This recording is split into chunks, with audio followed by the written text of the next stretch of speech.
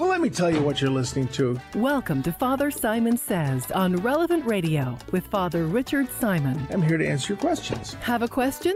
Give us a call. 1-888-914-9149. As any question you may have about the Lord, the faith, and the church. That's 1-888-914-9149. This is, in fact, a radio show called Father Simon Says on Relevant Radio.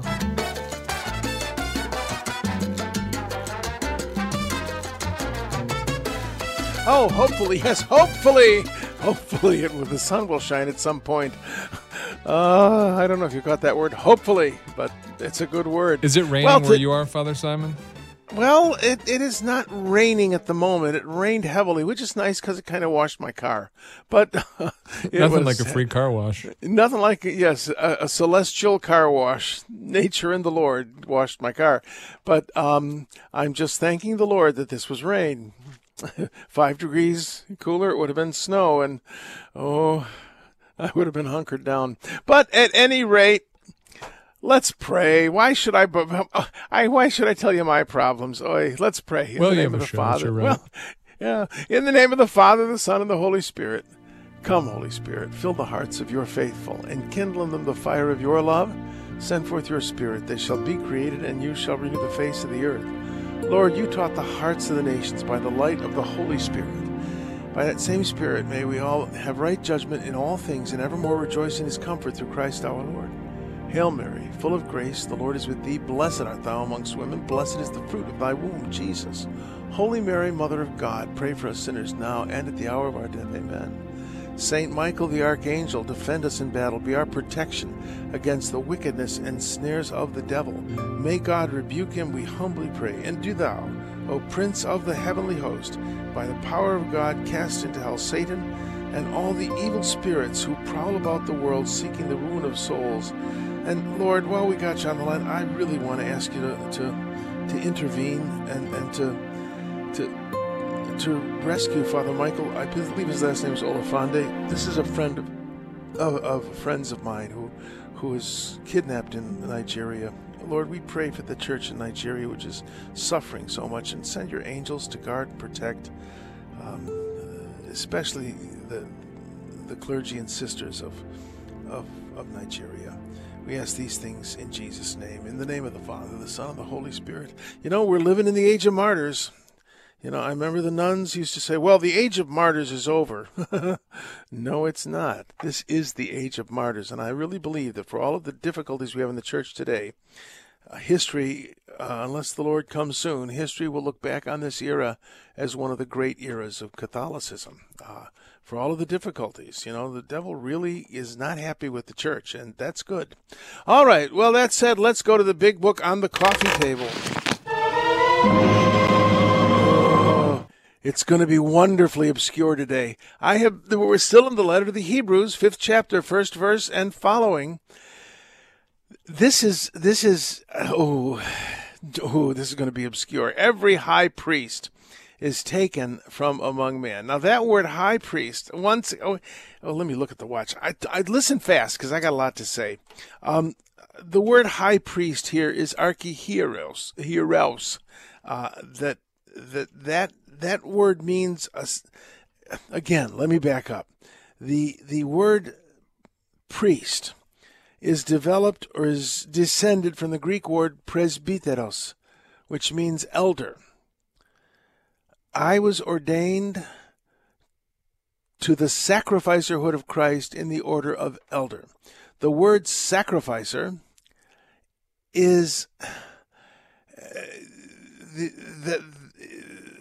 is translated priest. The word presbyter is translated priest. They're two different words, and in the scripture they have two different meanings. Someone who is a sacrificer, offers sacrifice. And every one of us is a sacrificer. When you were baptized, you were anointed with oil. And the word said over a child being anointed with that oil is Christ was anointed priest, prophet, and king. So may you live as a member of his body, sharing everlasting life. You are a sacrificer. St. Paul says, make of your bodies a living sacrifice to God. Offer the sacrifice of thanksgiving. We are people who offer sacrifice to God. These people say there's no more sacrifice. They just don't know how to read the Bible. You know, that admittedly the sacrifices of atonement are done. Our atonement is Christ on the cross, brought forward in the Holy Eucharist. But we still offer sacrifice. St. Paul says, make of your bodies a living sacrifice to God. And there's also talk of the sacrifice of thanksgiving. So sacrifices have not ended. The sacrifices of atonement are no longer necessary. The sin offerings, all that sort of thing. So you were ordained to the sacrificehood of Christ in the order of the baptized. That means you make of your personal life a sacrifice. That wonderful prayer at the beginning of the day, "Oh Jesus, I offer you my prayers, works, joys, and sufferings this day in union with the holy sacrifice of the Mass." That we're a sacrificial people. I was ordained to the sacrificehood of Christ, of course, in my baptism, but then again in my ordination to holy orders. I was ordained to the and the words, I quote, the words of the ceremony are, ordained to the sacrificerhood of Christ in the order of elder. Of course, they use the Latin words. I think it's sacerdotio. I don't know what the Latin word is, and they translate it priest. Ordained to the priesthood of Christ in the order of elder, and then that would be a presbyteros, the Greek word. Okay, all that said, that we have one archihieros. We get the word architect with the same, it means beginning or head or top. The high priest in the temple was called the Hakohen Hagadol, the great priest. So Jesus is this great priest, but we share in his sacrificerhood. If you're going to understand the letter of the Hebrews, you just really need to understand that there are two words in Greek, in the Greek New Testament, that are unfortunately translated by only one word in English, and that one word is priest. There's the sacrificer and the elder. I am ordained, I, Richard T. Simon, by the grace of God and his mercy to a sinner, was ordained to the sacrificehood of Christ in the order of elder. I offer true sacrifice. And so this, I think, is very, very important to understand this. All right. Every high sacrificer is taken from among men and made their representative before God. He's able to deal patiently with the ignorant and the erring, for he himself is beset by weaknesses. Beautiful, lovely. So for this reason, he must make sin offerings for himself. No one takes his honor upon himself, but only when called by God. In the same way, it was not Christ who glorified himself. I have talked to you about the Talmudic nature of the letter to the Hebrews. It is one of these precise word studies that was developed in the Jewish text of the Talmud. So that's why I call it Proto-Talmudic. And I've said this, it's not possible in the eyes of an Orthodox Jew to be both priest and king, because kings come from the tribe of Judah, priests come from the tribe of Levi. So this priest-king Messiah is nonsense. Well, the author of the letter is pointing out to the priesthood of Melchizedek, who was the king, priest-king of Salem. And he's saying that the sacrificerhood of Melchizedek was higher than the sacrificerhood of Levi and his descendants, Aaron and the Levites and the Cohens, the sacrificers of Jewish and Israelite temple practice. Why? Because Levi was in the loins of Jacob, who was still in the loins of Isaac, who was still in the loins of Abraham. In other words, Melchizedek ministered to Abraham, is superior thus to Abraham spiritually, and so the priesthood of the king Melchizedek, king of Jerusalem, was superior to the priesthood of Aaron. We don't think that way, but that is Talmudic thinking, and it's very precise. All right, now this, I kind of want to bang on this drum a little bit. In those days when he was in the flesh, he offered prayers and supplication with loud cries and tears to the one who was able to save him from death. So he learned obedience from what he suffered, and when he was made perfect. What? Jesus was made perfect? Well, let's back up here. In the days when he was in the flesh, he offered prayers and supplication with loud cries and tears. We think of the Garden of Gethsemane as this quiet bowing of the head. Not what I will, but what you will. Loud cries and tears. Jesus was, I don't want to do this. I mean, loud cries and tears. Oh, Lord, whatever you want. No, he said that. He said, not my will, but your will. But he cried out to the Father, and he wailed and wept. This is the text of Scripture. I'm not making this stuff up. But he said, I don't want to do this, but if it's what you want. I mean, to me, it makes it all the more beautiful and all the more sacrificial and all the more real. Now, moving on to this son, though he learned obedience from what he suffered. And when he was made perfect, you mean Jesus was not perfect? Yes, he was absolutely perfect, the way we define perfection. For us, perfection is never being late with a credit card payment, always making sure your nails are properly clipped and your grass is properly cut, and your children are without any kind of flaw. So that's not what the word perfect means. Jesus is a divine person who is fully human and fully divine. He is 100% human and 100% divine. To us, that 200%, not in Jesus. Humanity and divinity are perfectly married in Christ. And this word perfection, what is it? Teleothis. What does it really mean? It means completed, consummated, accomplished. Telos in Greek is a word that means far. That's where we get the word telescope, and that means something that helps you to look far away. Telephone helps you to speak far away.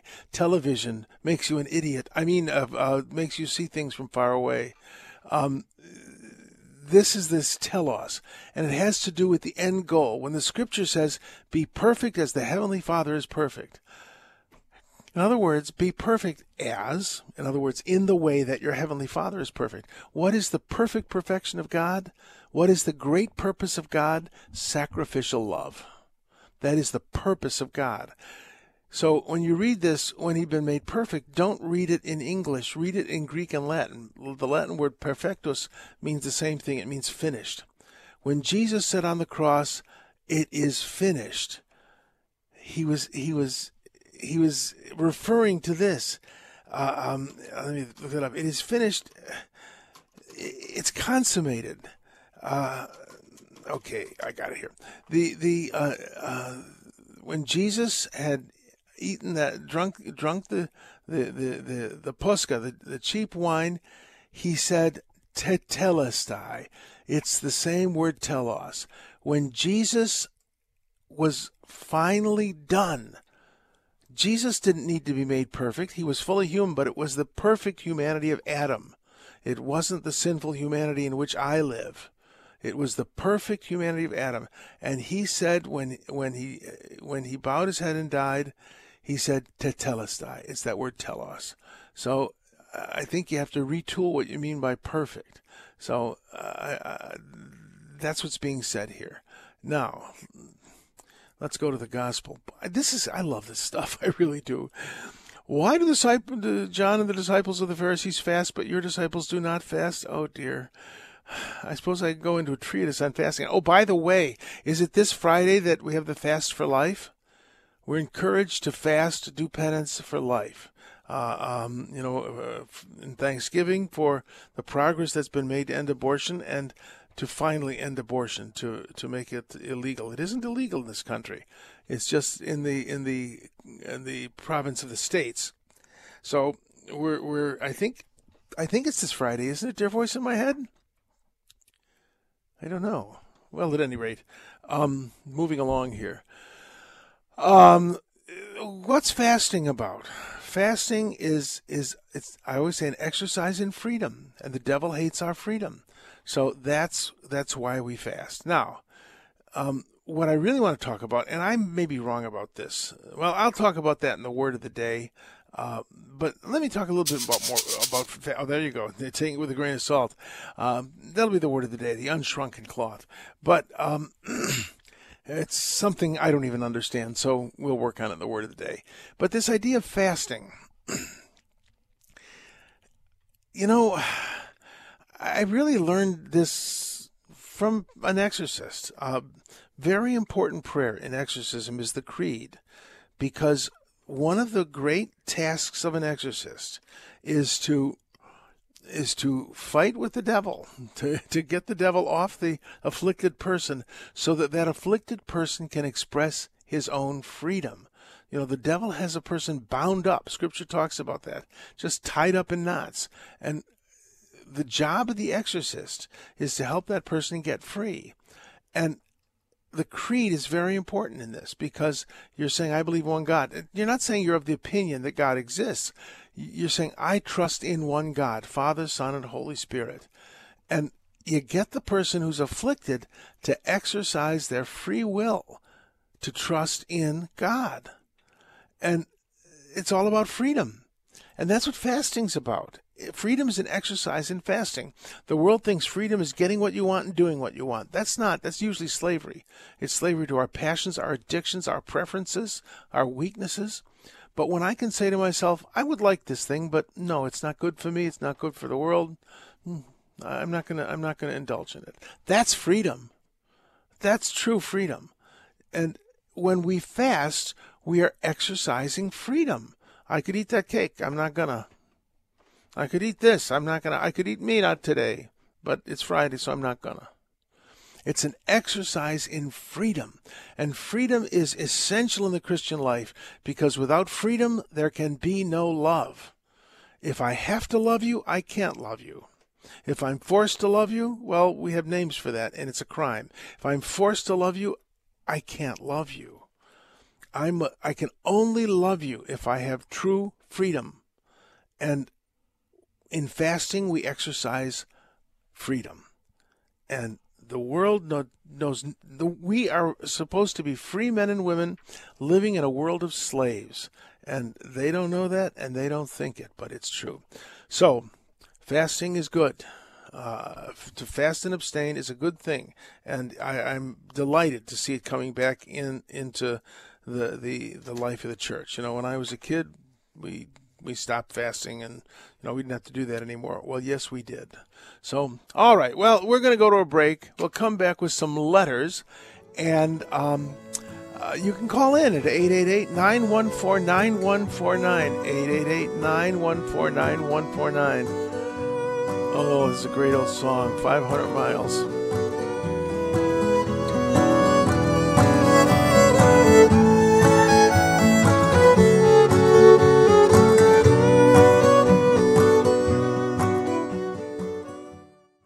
If you are in the market for health insurance, our sponsor, the Catholic Order of Foresters, is here to help you and your family find the most cost-effective health plan. Learn more at relevantradio.com/Forester. Shed a little light, oh Lord, yeah, so that we can see, oh yeah, just a little light, oh Lord, just a little light, oh Lord. Okay, let's go to one of those things, letters. A while ago, we had a caller call in about her goddaughter, I think it was a she, who was going to cut off all her hair. And I said, well, she was potentially looking for attention, something that worked for me as a dentist once. A mother asked me to tell her daughter to take the tongue stud and nose ring out, but I assured the mother her daughter would not listen to me. The next day the mother called and said, what did you say to my daughter? She took the stud and the ring out. I simply told the mother that I complimented her daughter. You have some of the prettiest blue eyes, but your nose ring and tongue stud distract from your natural beauty as if a piece of metal was prettier than your eyes. It worked every time. Maybe you could say, oh, she has such beautiful hair. It is an interesting time in which people are trying so hard. I wonder why that is. Young people especially, are trying so hard to be unique. And my generation is still trying to be unique. Whenever I see an old guy with a ponytail, I think, Now, some people, it works for. But when you're bald and you have a ponytail that's kind of a scraggly remnant, not so much. Now, some people, I must admit, being an aging hippie myself, I could never get my hair past my ears because it itched. And then I got religion. But, oh well, I just thought that was interesting. And we're moving on. We're moving on. All right. This is a great, fun one. This is from Frank in Los Angeles. Your comments on a recent show about liking German Oompa music remind me of an old movie starring Glenn Ford, The Lust for Gold. The movie is otherwise forgettable, except for a scene in which Ford, after finding a hidden treasure, sings Du liegst mir in Herzen, a song in a Western bar while holding a beer stein. Okay. That is one of my favorite German songs. Du liegst mir in Herzen, du liegst mir in Sinn, du gibst mir für Schmerzen, weiß nicht, wie gut ich dir bin. Ja, ja, ja, ja. And the words to that are, you lay in my heart, you lay in my mind. You give me lots of pains, you don't know how good I'm for you. Yeah, yeah, yeah, yeah, you don't know how good I'm for you. German is just romantic. So that has nothing to do with anything. Let's move on. Okay. This is a good one. This has to do with religion, finally. This is from Dan. And he asks, can an ordination of a priest or deacon ever be declared invalid or null? In other words, is there ever a declaration of nullity for an ordination, like sometimes happens for a putative marriage? A putative marriage is one that's thought to be a marriage but isn't. But yes, there is. We have had many cases recently. I don't know about many, but we had one famous one, and I bet there's a whole lot more out there. Cases of people who were invalidly baptized by 60s and 70s interesting people. I myself was in a parish where it was horrible. I was not welcome to offer the main mass. They had their own priest who never called God Father or Lord, because those are just unacceptable terms. And my superior at the time, my dean, was all for their approach, and so I had my hands tied. And they baptized people in the name of the Father, Mother, Son, and Spirit, or the Mother, Daughter, Spirit, or the Father, Mother, Daughter, and the four winds, and the four directions if they were Native American. They did wonderful. Then, of course, there was always the Creator, Redeemer, Sanctifier. All those baptisms were invalid. The grace wasn't conferred. That I finally couldn't take it anymore, and I said, I don't care. They can send me to the Arctic Circle, but I can't endure this anymore. You may not baptize in the name of the. You must use the words used by the church in baptisms, because you may have made your decision of conscience, and how wonderful, but you can't make my decision of conscience. And I have to sign a paper that says this child was baptized according to the rite of the Roman Catholic Church, not the rite of the 9 o'clock liturgy committee. And they spent a year trying to have me removed for that. It was a battle royal. And instead of being there for 12 years, I was there for 20. So the Lord let them know. But I guess I'm just reminiscing like an old man about the battles. But this poor priest was looking at a video of his baptism, and he realized he was invalidly baptized. Thus, all of the other sacraments he had received were invalid.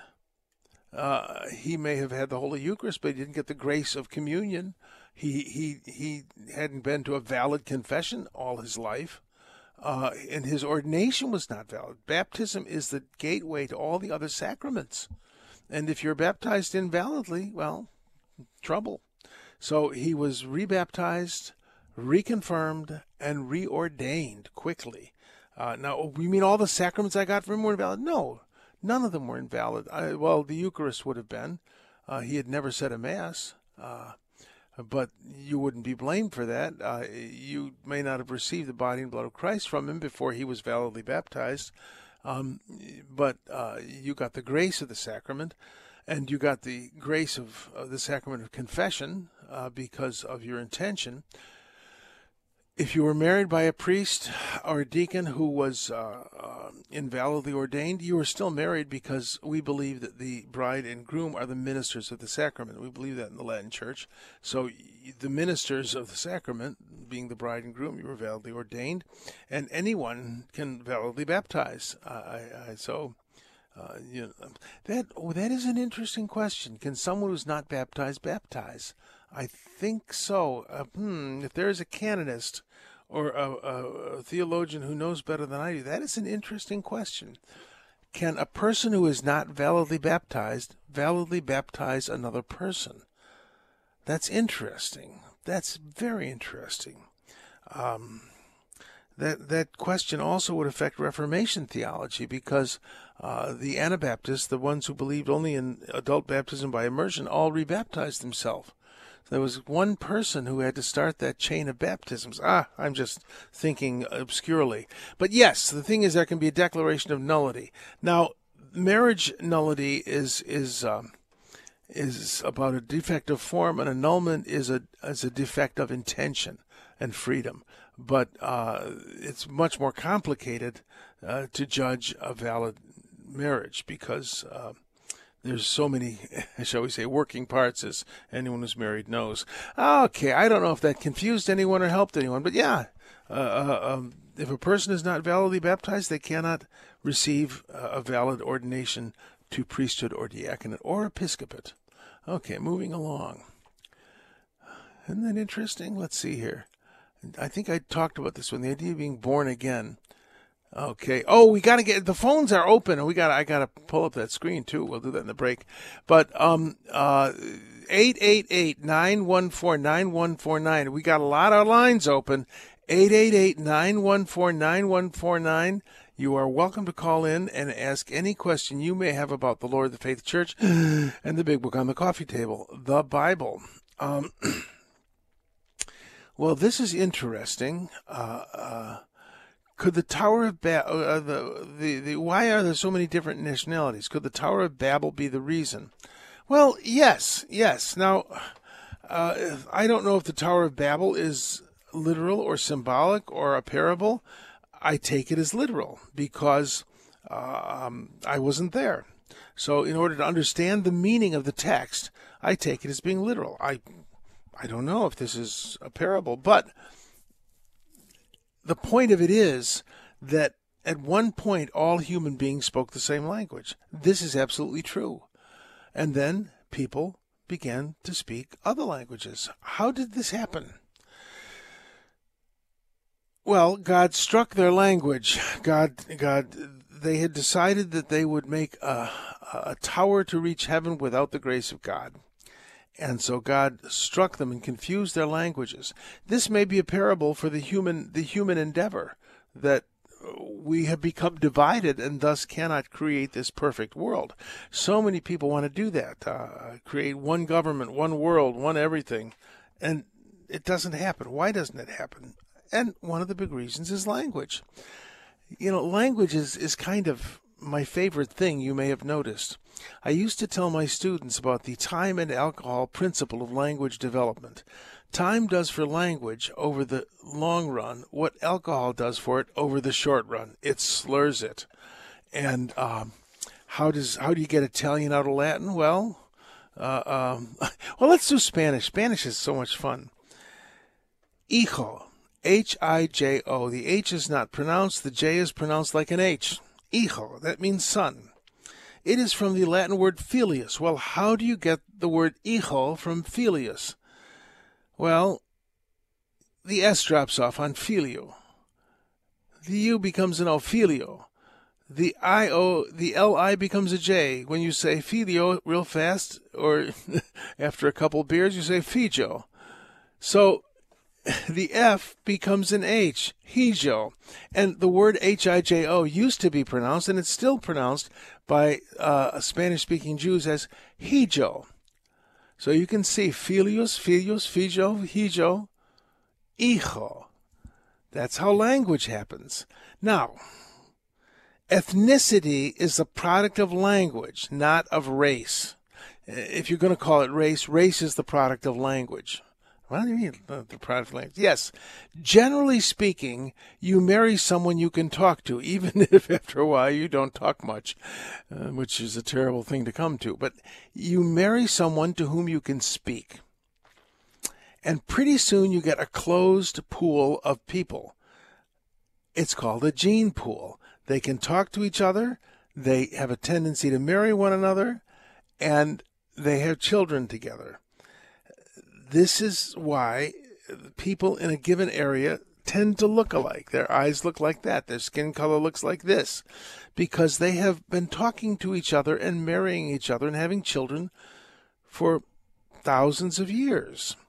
Until the modern era, people didn't go anywhere. It was a rare person who went more than 5 miles from the town in which they were born. In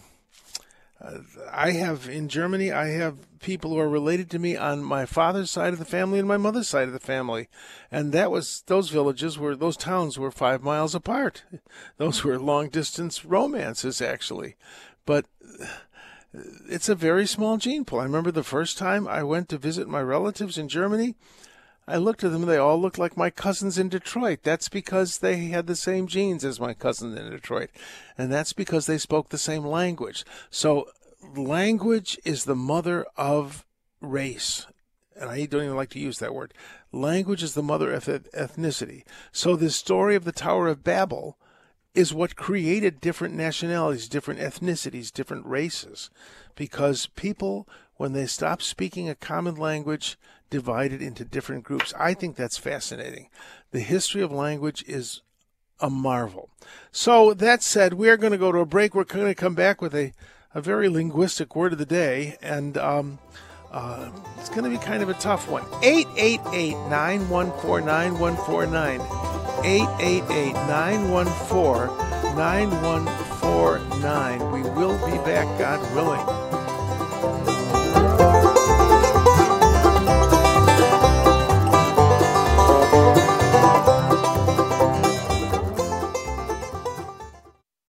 Our sponsor, the University of Dallas, provides a rigorous liberal arts education that forms the whole person for wisdom, truth, and virtue. Learn more about the Catholic University for independent thinkers at relevantradio.com/UDallas. Well, if you want to sing out, sing out.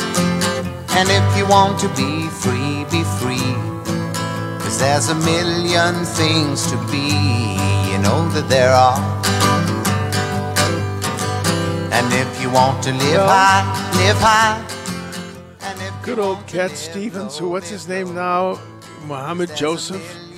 Yusuf Muhammad, or Muhammad Yusuf, and he wishes he could do away with all his old songs. Neener. He can't, and some of them are pretty good. All right, let's go to the word of the day. In the gospel today, we have a quandary, a conundrum, a problem. This idea of new wine into old wineskins. No, new wine is poured into fresh wineskins. Well, that's a good translation, fresh. There are two words in Greek for new, and I would like to say I understand them perfectly, which I don't. However, in all three of the versions of this saying, Matthew, Mark, and Luke, the wine is oinon neon, like a neologism, that neo, that means new. And you pour it into askus kainos. An askus is a wineskin, but kainos means new also. But there's a difference between neon and kainos. Neon is new in terms of time. Kainos is new in terms of quality. And the wine is recently made. The wineskins are fresh. They are supple. They are renewed. When Jesus says at the Last Supper, this is the blood of the new covenant, it's the kaine diatheke. It's the new in terms of quality covenant. It isn't new in terms of existence. It is the covenant with Israel, renewed, refreshed, and fulfilled. Now, I have a kind of harebrained theory that I bet is wrong. But the only place where you have the phrase new wine, neon oinon, here is, or neos oinos, this is the only place it's mentioned. And everything's new wine this, new wine that, you know. And in the Gospel of Luke, it's very interesting because he points out, you know, but when people have tasted the old wine, they say that, well, they prefer, no one desires new wine having tasted the old wine. They say that the old is, and the word they use is Christos, and that's one of the fruits of the Holy Spirit. Christotis, it means, it can be translated kindness, but it means usefulness, or, you know, this is good stuff. Don't throw that out. That's interesting to me, and I'm wondering. He's saying this. We read in the text that he's saying this in reference to the fasting practices of the Pharisees. I'm wondering if the Pharisees aren't the new wine. They were an innovation. The traditional religion of Israel revolved around the temple. The Sadducees controlled the temple, and they were the ones who strictly adhered, according to most scholars. Orthodox Jews would not agree with this, but most scholars would say this is true, that the Sadducees were the ones who obeyed the purity laws scrupulously. The rank-and-file Israelite basically kept the dietary law, but, you know, they weren't as scrupulous about things. So the Pharisees believed that every Israelite, every Jew, was bound to the strictest possible observance of the law.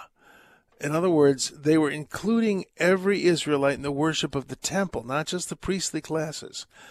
And then they thought of ways around the difficult strictures. So, in a sense, Phariseeism was an innovation. Now, Pharisees would not admit to that, but that Jesus was renewing the covenant that had been made with Adam, with Abraham, with Noah, with Moses, with David. He is fulfilling this covenant. So I'm wondering if this can't be read the other way. This is just a harebrained theory on my part, and I'm not sure that I'm right at all. But it is interesting that phrase always has bothered me. But people prefer they say that the old wine is, well, it's more useful, it's better. That's because Jesus renews, he makes fresh the covenant with Israel. And what he's doing isn't new. It is renewed, which is different. I'm just thinking out loud here. Well, thinking out loud, let's go to phone calls. The phone is ringing. I notice. We have Father Joe. Father Joe from Bayhead, New Jersey. I'm honored that you listen. Doing? Oh, for an old fellow, I'm all right. No, I get a lot of good stuff from you. Very good. Well, thank I use you. it a lot. Well, it's stuff I've stolen from other people, but go on. Oh, okay. Well, I'm doing it again. Good. Anyway, you can validly baptize even if you're not Christian in an emergency. You have to, like a nurse in a hospital, they don't even have to be a believer, but they have to have the right intention. And so the right intention is the intention of the church. And nurses used to be trained to baptize if an infant was dying. Yeah, I remember that. So they can baptize in an emergency. If it's not an emergency, I don't think they can. I don't think it invalidates it, but it should not be done. Yeah. Well, this an ordinary minister. This is a relief because I'm thinking of that example of one of our confreres who was invalidly baptized, clearly invalidly baptized. And would that have invalidated all the sacraments of the people whom he baptized? And the answer is no, it would not have. That I'm sure is a relief. So if anybody's worried that the priest who baptized them was invalidly baptized, and so you're not validly baptized, don't worry about it. You were validly baptized if the intention of the priest baptizing you was what the church intends, and the formula was the one the church uses. Thank you, Father Joe. God bless you. You've relieved a number of people, including me. So good. So, well, God bless you. And how are things going? All right? Things are good? Yep. Just good. trying to stay above water. Above water. God bless going you. on, everybody going on, all that's going on in the world, especially in the church and in the political scene, is just, I don't know how anybody's not overwhelmed. Yeah, well, grace, that's the only thing I can think of. Grace, and listening to relevant radio doesn't hurt. Oh, yeah, it is. Yeah, well, it is, and it is kind of fun. It's kind of like a big parish for everybody, and, we can hash these things out. Yeah, the world has gone crazy. It's like, virtue signaling and political correctness are the enemies of free speech, and it's just so crazy. And, freedom is big for us. Well, thanks for listening, Father John. Thanks for your answer. I'm honored that you're listening. God bless. And keep me in your prayers. Thank you. And God I'm bless sure you're you. praying for those poor guys in Nigeria. God bless them. All right. Well, God bless. Let us go to Pat, who's calling in from Tomahawk, Wisconsin, just north of the Cheddar Curtain. Well, Tomahawk's pretty far north, isn't it? It is. Yeah, it gets cold up there, doesn't it? It is. Yes. It does. Yeah. So what can I do for you, Pat? Okay. I was given a subscription to a magazine that provides like a daily inspiration, and it's positive. The name of it is Daily Word, and it's published by Unity, a Unity publication. Yeah. And it's not Catholic, but it's very positive. The only concern I have is that I know that the Holy Spirit lives in us, but sometimes I think that they give more power to the individual than so I have a little bit of concern about that. But the overall thing about it is that it really does encourage towards kindness, whether you feel like it or not, or fairness, all of that. And so I just wondered, is it wrong for me to read it? I think the person that gave it to me.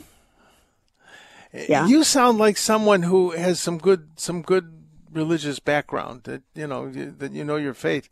So if you recognize the drawbacks, but you're right about Unity Ministries. Unity Ministry, the Unity Church, is a kind of really self-help group. It isn't. They talk about it as being spiritual but not religious. And I always point out that the devil is very spiritual. He's a pure spirit, and we're spiritual and we're religious. There's a virtue of religion, but Unity is just trying to. The basic teaching is that human beings are divine at their core. We would say we're made in the image and the likeness of God, but the Unity movement thinks that we're actually divine, and they talk about the one great power. So they're not really Christians.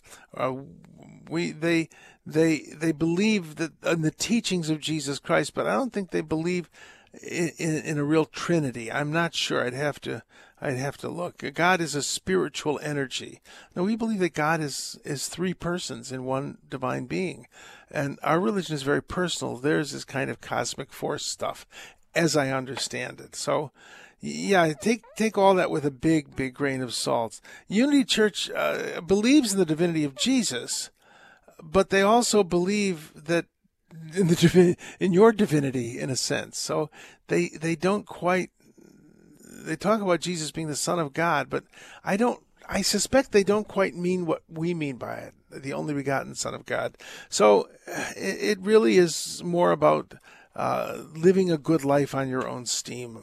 I've known people in the Unity Church, and it has some wonderful goals, but it isn't quite what we believe. Does that help a little? It certainly does, because it definitely, like, as far as inspiring a person to not hold anger, to forgive immediately, things like that. It's very good at, Yeah.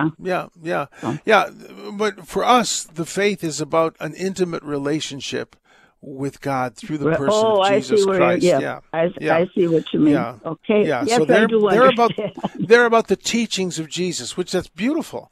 But we're about the teachings of Jesus and Jesus. For us, Jesus himself, I said this last week, Jesus himself is the gospel. He's the good news that you can know, love, and serve God by getting to know him. So that's a little different fine tuning. So I hope that helps, and you sound like you've got good sense and can see what's good in it and take the good and forget the bad. And if you've got any questions, call again. I'm happy to talk to you. I will. All right. God bless. Thank you so Good much. to hear you. I'm honored that you listen. All right. God bless. Thanks so much, Pat. Let us go now to David from Rochester, Pennsylvania. David, are you with us? Yes, sir. How you doing? Pretty good. What can I do for you? Well, Father, I got a question for you. This is an odd one. Something different for once. You know what? I bought a house, I renovated it, and we did the front yard. When we was working on the front yard, we had to do a lot of digging to get to the water lines. Okay? Mm-hmm. We was doing digging down there, and bam, I ran into a marble-built altar and a very large statue of St. Francis. My goodness. And the statue is about 3 feet.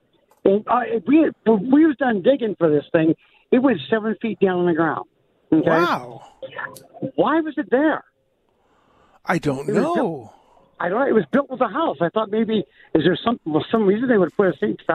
Francis statue in the ground like that?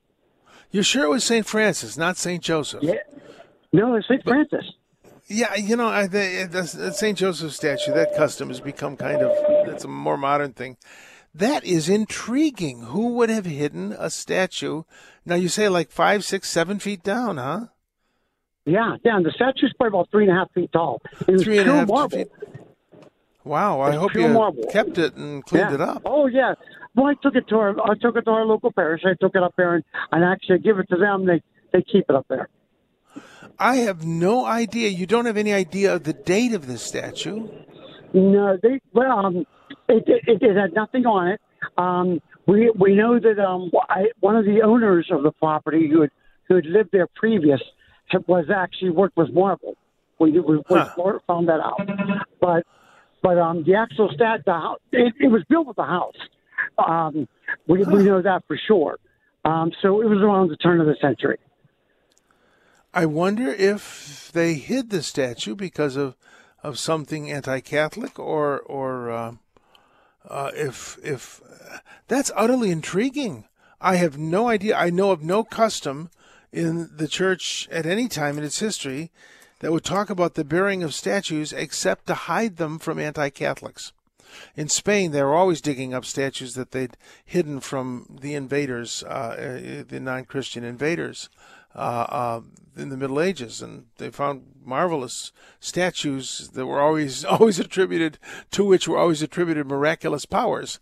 But from 1900, I cannot imagine why they would have buried that. Wow. Well, if anybody calls in with an answer or I find an answer, I will mention it on the show. But boy, that is a mystery.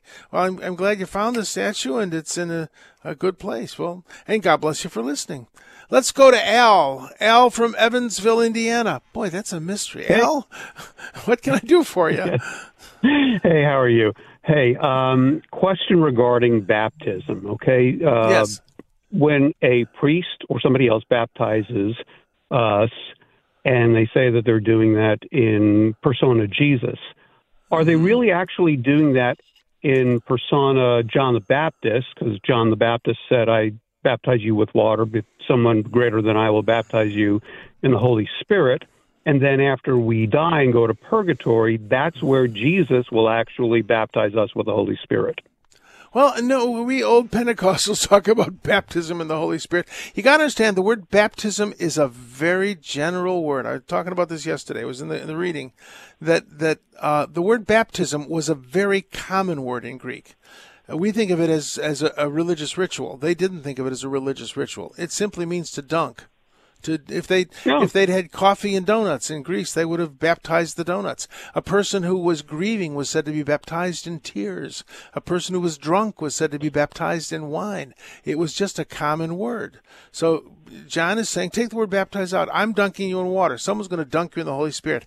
Now, I was very tempted to make the word of the day pneuma, which means spirit. We translate it as spirit. Everybody knows the Holy Spirit is. We used to call him the Holy Ghost. He looks like a pigeon or a fire. Nonsense. We don't worship a pigeon or a flame.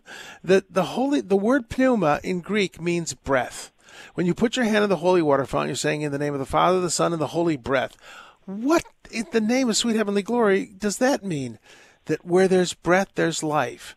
That there are three persons in the Trinity, and the breath, the living presence of God is so real that it's a presence. So it's a person.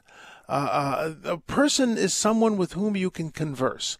The word personare means to make a sound, and the Holy Spirit is a real person. We converse with Jesus, the Son of God. He's the guy with the short brown beard. Then the Father. He's the guy with the long white beard. But we never talk to the Holy Spirit, but we should. We should cultivate a relationship with the Holy Spirit. And to be dunked in the breath of God is to live in a world that is filled with the divine presence. The Holy Spirit is not the experience of God's presence, but the experience of God's presence is given us by that holy breath. The Holy Spirit is the first person of the Trinity that you meet. You wouldn't be able to recognize Jesus, and you wouldn't sense Jesus as a living being if not for the Holy Spirit. So, no, we are baptized in the Holy Spirit by Jesus and by the Holy Spirit himself, and by the Father. That our baptism is a sacramental introduction to the life of grace. But this being dunked in the presence of God, being dunked in the Holy Spirit, is an ongoing reality in the Christian life, as is Drew Mariani, who's an ongoing reality, at least in my Christian life. Stay tuned and experience the Divine Mercy Chaplet.